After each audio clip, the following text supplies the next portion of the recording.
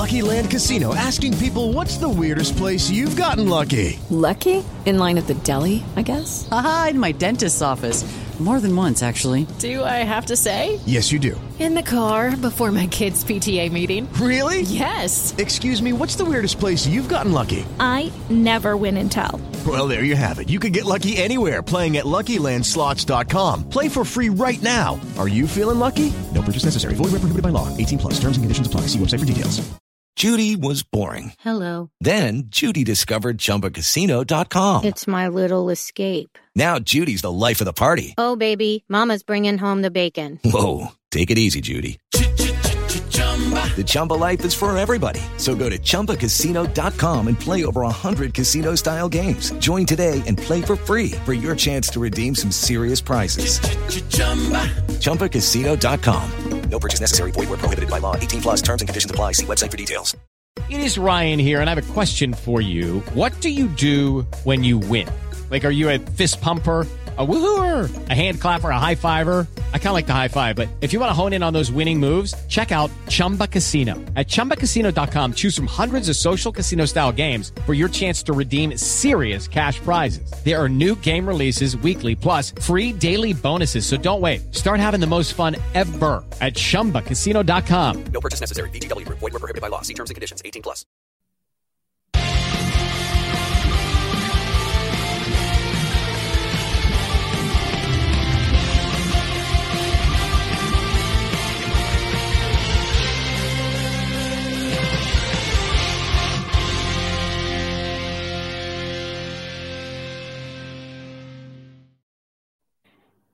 Hi, everybody, and welcome back to the Gallagher Shot podcast and YouTube channel. We are back for another match reaction.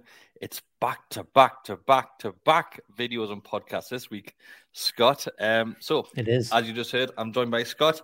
I am Chris, and I will be your host for the next 15-20 minutes. So, Scott, we had a little bit of a discussion about the preview of this game, about which players would be fit, which players would be available for Eddie Howe's selection. And I think majority agreed that Eddie Howe would go with his strongest side available, maybe with a couple of tweaks in there. Yeah. I was unbelievably shocked by how strong that starting 11 was. I'm not sure if it was the same for you.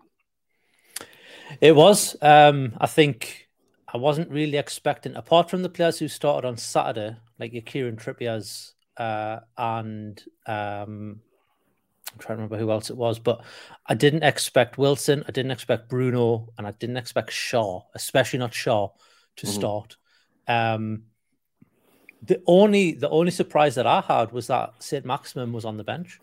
I thought he'd start with him, but I think that might have had something to do with his minor injury that he brought up in his press conference that maybe he had. But yeah, it was immensely strong, and I think I saw someone put on Twitter, that's the first time since the Keegan era we've played our strongest side in a cup game, in an EFL Cup game, certainly.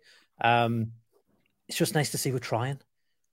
It is. Do you think it's helped that, obviously, we've had that mid-season break because of the World Cup, that players have, well, most players, you could argue, that have stayed with the core of the team. I know we went for the trip to Saudi Arabia, but the core of that team was there's a couple of players that are obviously on World Cup duty, like Pope, Trippier, Wilson, Bruno, and Fabian Schär.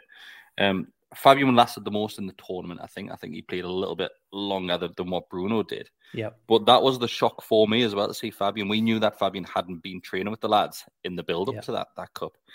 Do you think Eddie Howe is just so confident with these lads now that he doesn't need a full week with them? He doesn't need to drill them through every set play that will go through and things like that. He's just full of trust.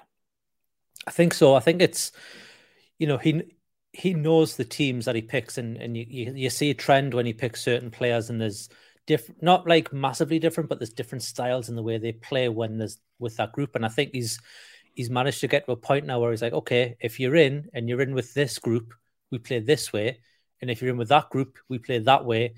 And there's minor tweaks here and there, and I think you can see even when the substitutes come on, they know what they're doing. They know where they're going. There's no kind of betting in or we're still playing the same way. We've just changed personnel. It's mint. it's just really great to see. And I think, that's all down to him and the time he spends with the players both on and off the pitch, and getting to learn them like more personally as opposed to just like as a professional footballer. It's great to see from a player's point of view as well that every single player wants to start these games, because I'm under no illusion that Eddie Howe's probably went up to the likes of Fabian and Bruno and said, are you comfortable playing this game, or do you want to wait till the first Premier League game when you're back up to scratch with the rest of the team? And it's credit to them, especially Fabian. Fabian jumps straight in there. He gets absolutely clattered in the first handful of minutes, mind. Always a head injury with Fabian Schär. Always a head injury, it is. Every time. But it was great to see. Well, not the collision wasn't great to see, but seeing Fabian in that starting 11. Just to quickly go over some of the match itself and what we discussed on the preview. I think we were all confident that Newcastle would get through to the next round. We're a little bit uneasy about what Bournemouth side would turn up, because we've seen it when they came to St. James's Park, that they sat behind the ball and just tried to contain that pressure and hit us once or twice in the game and hopefully score from those chances, which they did do in the last time they came up here. Yeah. It was a similar game plan from Bournemouth. It was, and I don't know if apparently there was a virus going through their camp. I think 8 to 10 players were kind of sick moving up the game. Hopefully that was all gone and there was no passing that over to our boys out there. But I think kind of, post-COVID, people take a bit more precautions with that sort of stuff. It was a strong side from them in terms of the personnel, but you could tell that they hadn't had a full week's worth of training and maybe their fitness levels weren't up to it. Obviously, it's quite a long journey. Hats off to the away fans that they had there as well to make that journey, especially when it was rearranged in last minute, quite short notice as well. To travel all that way up, it takes some doing. But the attacking threat was still there. They did have a few chances. Nick Pope pulled off a couple of good saves when he needed to, and they were getting in and around us. But you could just tell that even we weren't getting out of second, third gear at times, and we were. I don't want to say we were dominating, but we had most of the possession. They were happy to sit off the ball. We did find it quite difficult to break them down at times, like we did in the league. And I think you and I both said it would be 2-0, I think was our predictions. Yeah. And, I don't think anyone on that prediction, on the preview, predicted like a high score. I think 2-1 was the other scores that were being touted around. So, they're difficult games then, because even after we scored, and we'll come on to the goal in a minute, I've no doubt, they didn't even seem to it didn't open the game up like you'd expect it to. They just kept sitting back. It was almost, and I don't mean this as any disrespect to them. It was almost like they didn't want to be there, and they were just like, no, we need to concentrate in the league. Let's get out this cup. We'll put a facade on that we're playing playing a strong team, but we're just going to go through the motions. And if they score, the score. If it goes to penalties, we might have a chance to nick it and get through. So it was a strange performance from them. It's not what you'd expect. But yeah, I mean, it is what it is, and it showed later on in the game. I think you could see they were getting even more fatigued throughout that. Yeah, so one of the words which has been used a lot to describe the performance last night in the cup game is rusty. So it was a very rusty Newcastle United display, which I agree with. Watching the game, yes, Newcastle dominated that game from start to finish. There's nobody arguing against that. But if that's Newcastle at the end of that run that we just went through before the World Cup game, we score 3 or 4 in that game. Oh yeah, 100%. Of course we do.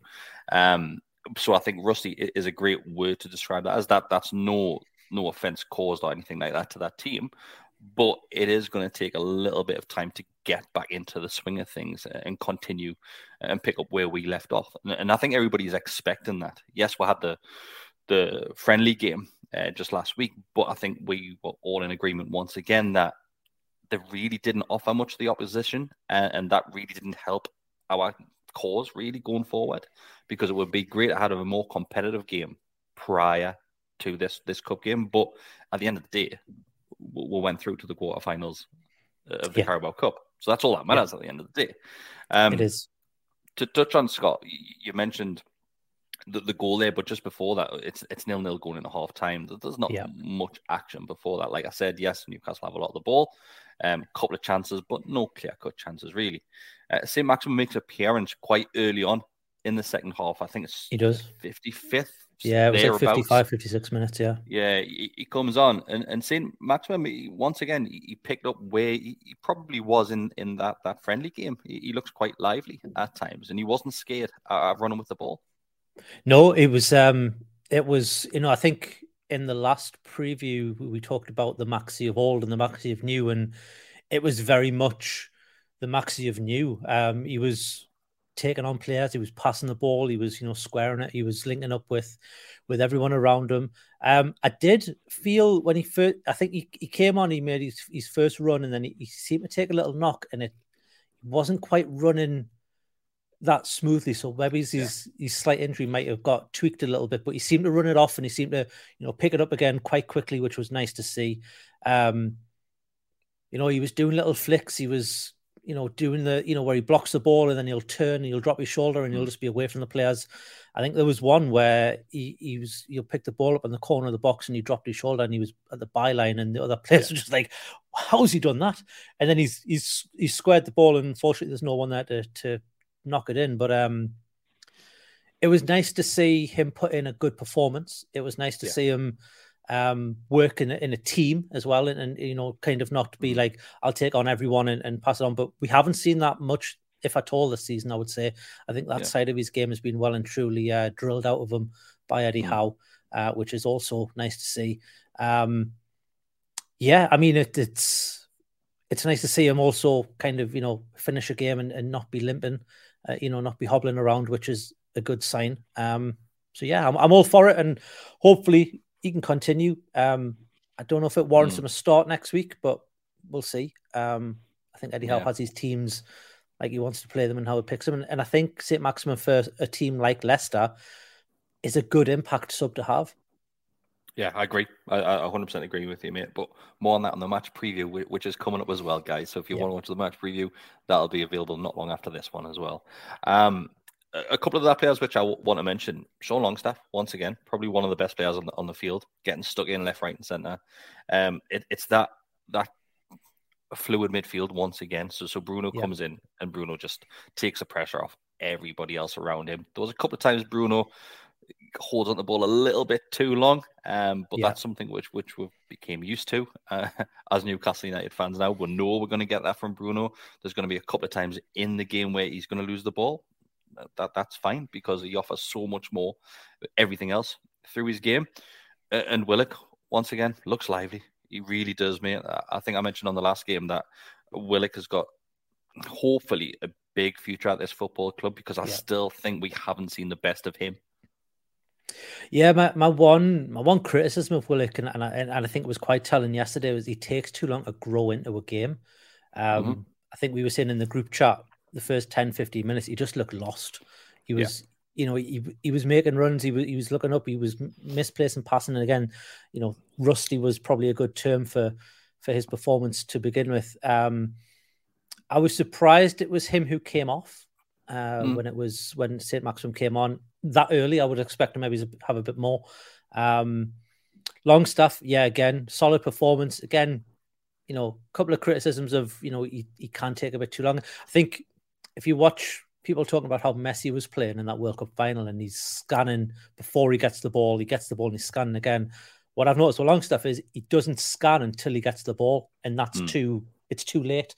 So maybe he just needs to develop his game a bit to look before. I love how you've gone from elite football that I compare so Longstaff with. What do you mean? There's no difference, is there? Messi's doing it, so Longstaff. Messi, well, you can learn from the best. So why not? It was great to see Almiron back on that right-hand side, just in front of Kieran Trippier, because I know I've said this phrase a couple of times, picking up where we left off, that chemistry that those two have on that right-hand side of the field is irreplaceable for us right now. It really is. It was great to see. That same ball, which Kieran Trippier does every single time, where it's a 1-2, then he dinks it over the top. And Almiron gets on that 9 out of 10 times as well. So it was great to see that again, mate. It was, and do you know what it's nice to see? We also talked about the triangle between him, Trippier, and Bruno. That was also happening with Longstaff, because as Longstaff was getting focused, I think Bruno was sitting back a bit more in this game. He was playing more as the 6 role than the 8 role. Longstaff was linking up with the 3 of them as well, so it was nice to see. Obviously, he should have scored. I don't know what happened to that chance that he had. It looked like he kicked his right foot with his left foot, and couldn't get his position right. That's all that it was. Yeah, I think it was probably harder to miss that one, but yeah, it is what it is. Luckily it wasn't important. We were 1-0 up at the time. Should have been 2-0 up, very arguably, and probably even 3 if you think about the penalty shout as well. But yeah, I think I haven't read it yet, but there's an interview that George Carlton's done with Miggy about how he's playing in his performance. So I'll look forward to reading that tomorrow at some point. But yeah, is he doing more? I saw that he's done more Craig Hope as well. Has he just been doing the rounds? Maybe it's Hope. Maybe I was reading the wrong name. But yeah, there's an interview with Miggy doing the rounds that I think it came out like an hour ago, if that. Yeah, I think it's Craig Hope. I think it's Craig Hope. One. Well, I think just because you mentioned it there, mate, the penalty shout, but what I want to focus on really is the disallowed goal. Callum Wilson has the ball in the back of the net quite early on, really, and it's the referee gives it. The linesman takes about a minute after the players have celebrated to put the flag up. Yeah, it was strange all around, and if we're looking back on the replays now, I think we're quite undecided if Willock does touch that ball. I think he probably doesn't. But there's a movement in his leg, whether that's towards the ball, away from the ball, or just the motion of when he's fell over. We don't know. So I think even if VAR had been in place, I think they probably would have ruled that out because of Willock's position and how close the ball was to him. If we move on to the goal itself, it's very lucky for us to get that goal. It's a great ball in the box by Trippier, and I think it's Wilson behind the defenders who's causing an issue, as he does every single time when he's in that box and the ball is lifted in. It's a strange goal. It really is. For him to score that goal that way, it's very strange.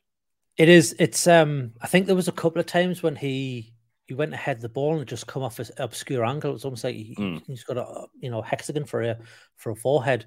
It was weird. It was one of those ones where I think if he hadn't have went for the ball and did what he did, Wilson's heading it in anyway. There. So he's in a lose-lose situation there.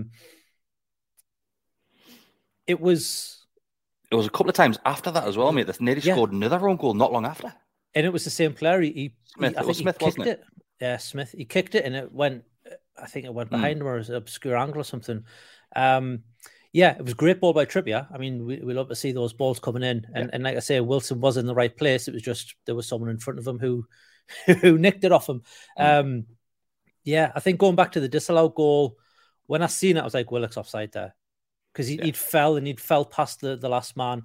And I also think, I think it's Longstaff who was alongside them. He was also offside, but he was nowhere near the ball. And I think had Willock been on his feet, it would have been fine. But the fact he's fallen and the way he's fallen, he's not interfering with the play in the fact that he's touched the ball, but his presence being there. And I think we've had this with the Newcastle goal that was that wasn't disallowed a few weeks ago, and I can't remember which one it was, but the player hasn't interfered with the goalkeeper. But there, Willock, where he is, the goalkeeper's like, well, I don't know who's going for. So I think he's, if you want to get like into the technicalities of it, he's interfered with that part of the game, but he hasn't touched the ball. So it was a weird one because there's no VAR. And I think the linesman probably didn't realise that, which is why he didn't put his flag up. Why he didn't put so long. Because, I mean, it's two Premier League teams playing at St James's Park. You're like, they've got to have VAR, but I think that comes in the next round. The quarters and the semis, along with the replays and the everything else that comes with them. So, it was interesting. And then, obviously, we've got the penalty shout, which, I mean, there's a shot, the ball's going on target, it hits his arm. I don't think it matters how close you are. If you interfere with that and it's off your arm, that's a penalty. What happens in that shout, mate? The defender's arm goes behind his back, then it comes back out, then hits the ball. For me, once again, if VAR's it, that's given as Still a penalty. more, That yeah. because his arm's behind him, then it comes back out, Mhm. and so there's a movement towards the ball in that Absolutely. instance. So I agree with you that's a penalty all day long. Yeah, it was a weird one. The referee wasn't given much to us. And to be fair, He by the treated end of the that game, he like wasn't a given much of friendly them either. game. It was more of a friendly game. He refereed that as if, like I said, it was a friendly. I think it's more who could have had the yellow card early on in the game. The amount of fouls that he was making, and they were just the tedious fouls where he's just a little tap at the ankle, just a little bit too late. But he knows exactly what he's doing, and he gets away with those all game. So I was really shocked to see it was midway through the second half, I believe, that somebody picked up the first booking. Yeah, I think it was it might about even the hour been mark, a Newcastle player that picked it up. I can't remember who it was. Was it Fabian Schär? Someone got a booking. But it took about an hour for him to produce his first card. So I think I probably agree with you where he's probably treated like a friendly. I didn't recognize him. I don't think he's definitely not a Premier League referee. I may be wrong there. Maybe he's EFL league. I don't know who it was. I can't remember. It doesn't matter now. But yeah, it was a shame because we were talking about this in the group chat. He wouldn't let the game flow. Yeah. He was blown up for everything. He just wasn't producing like his cards. And I think had he got his foot in the game a bit early on and produced a couple of cards, maybe some of those tackles wouldn't have went in later on by the players.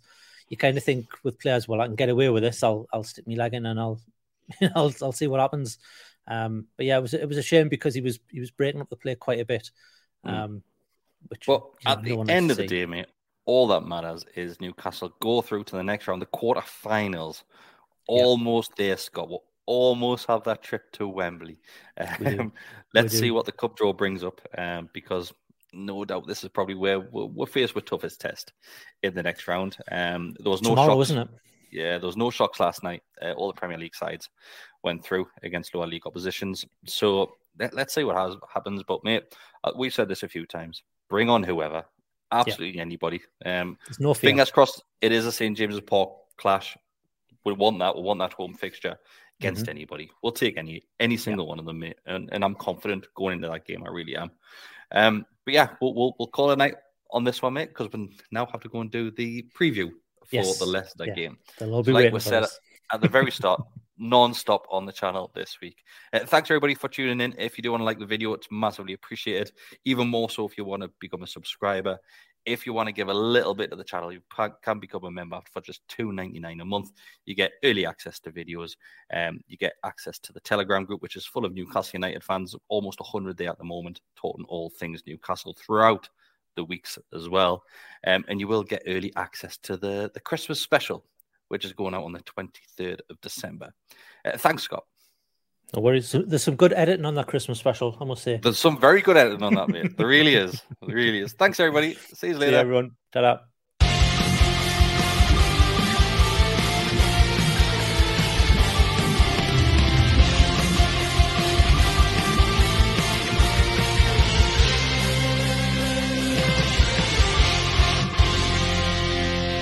Sports Social Podcast Network.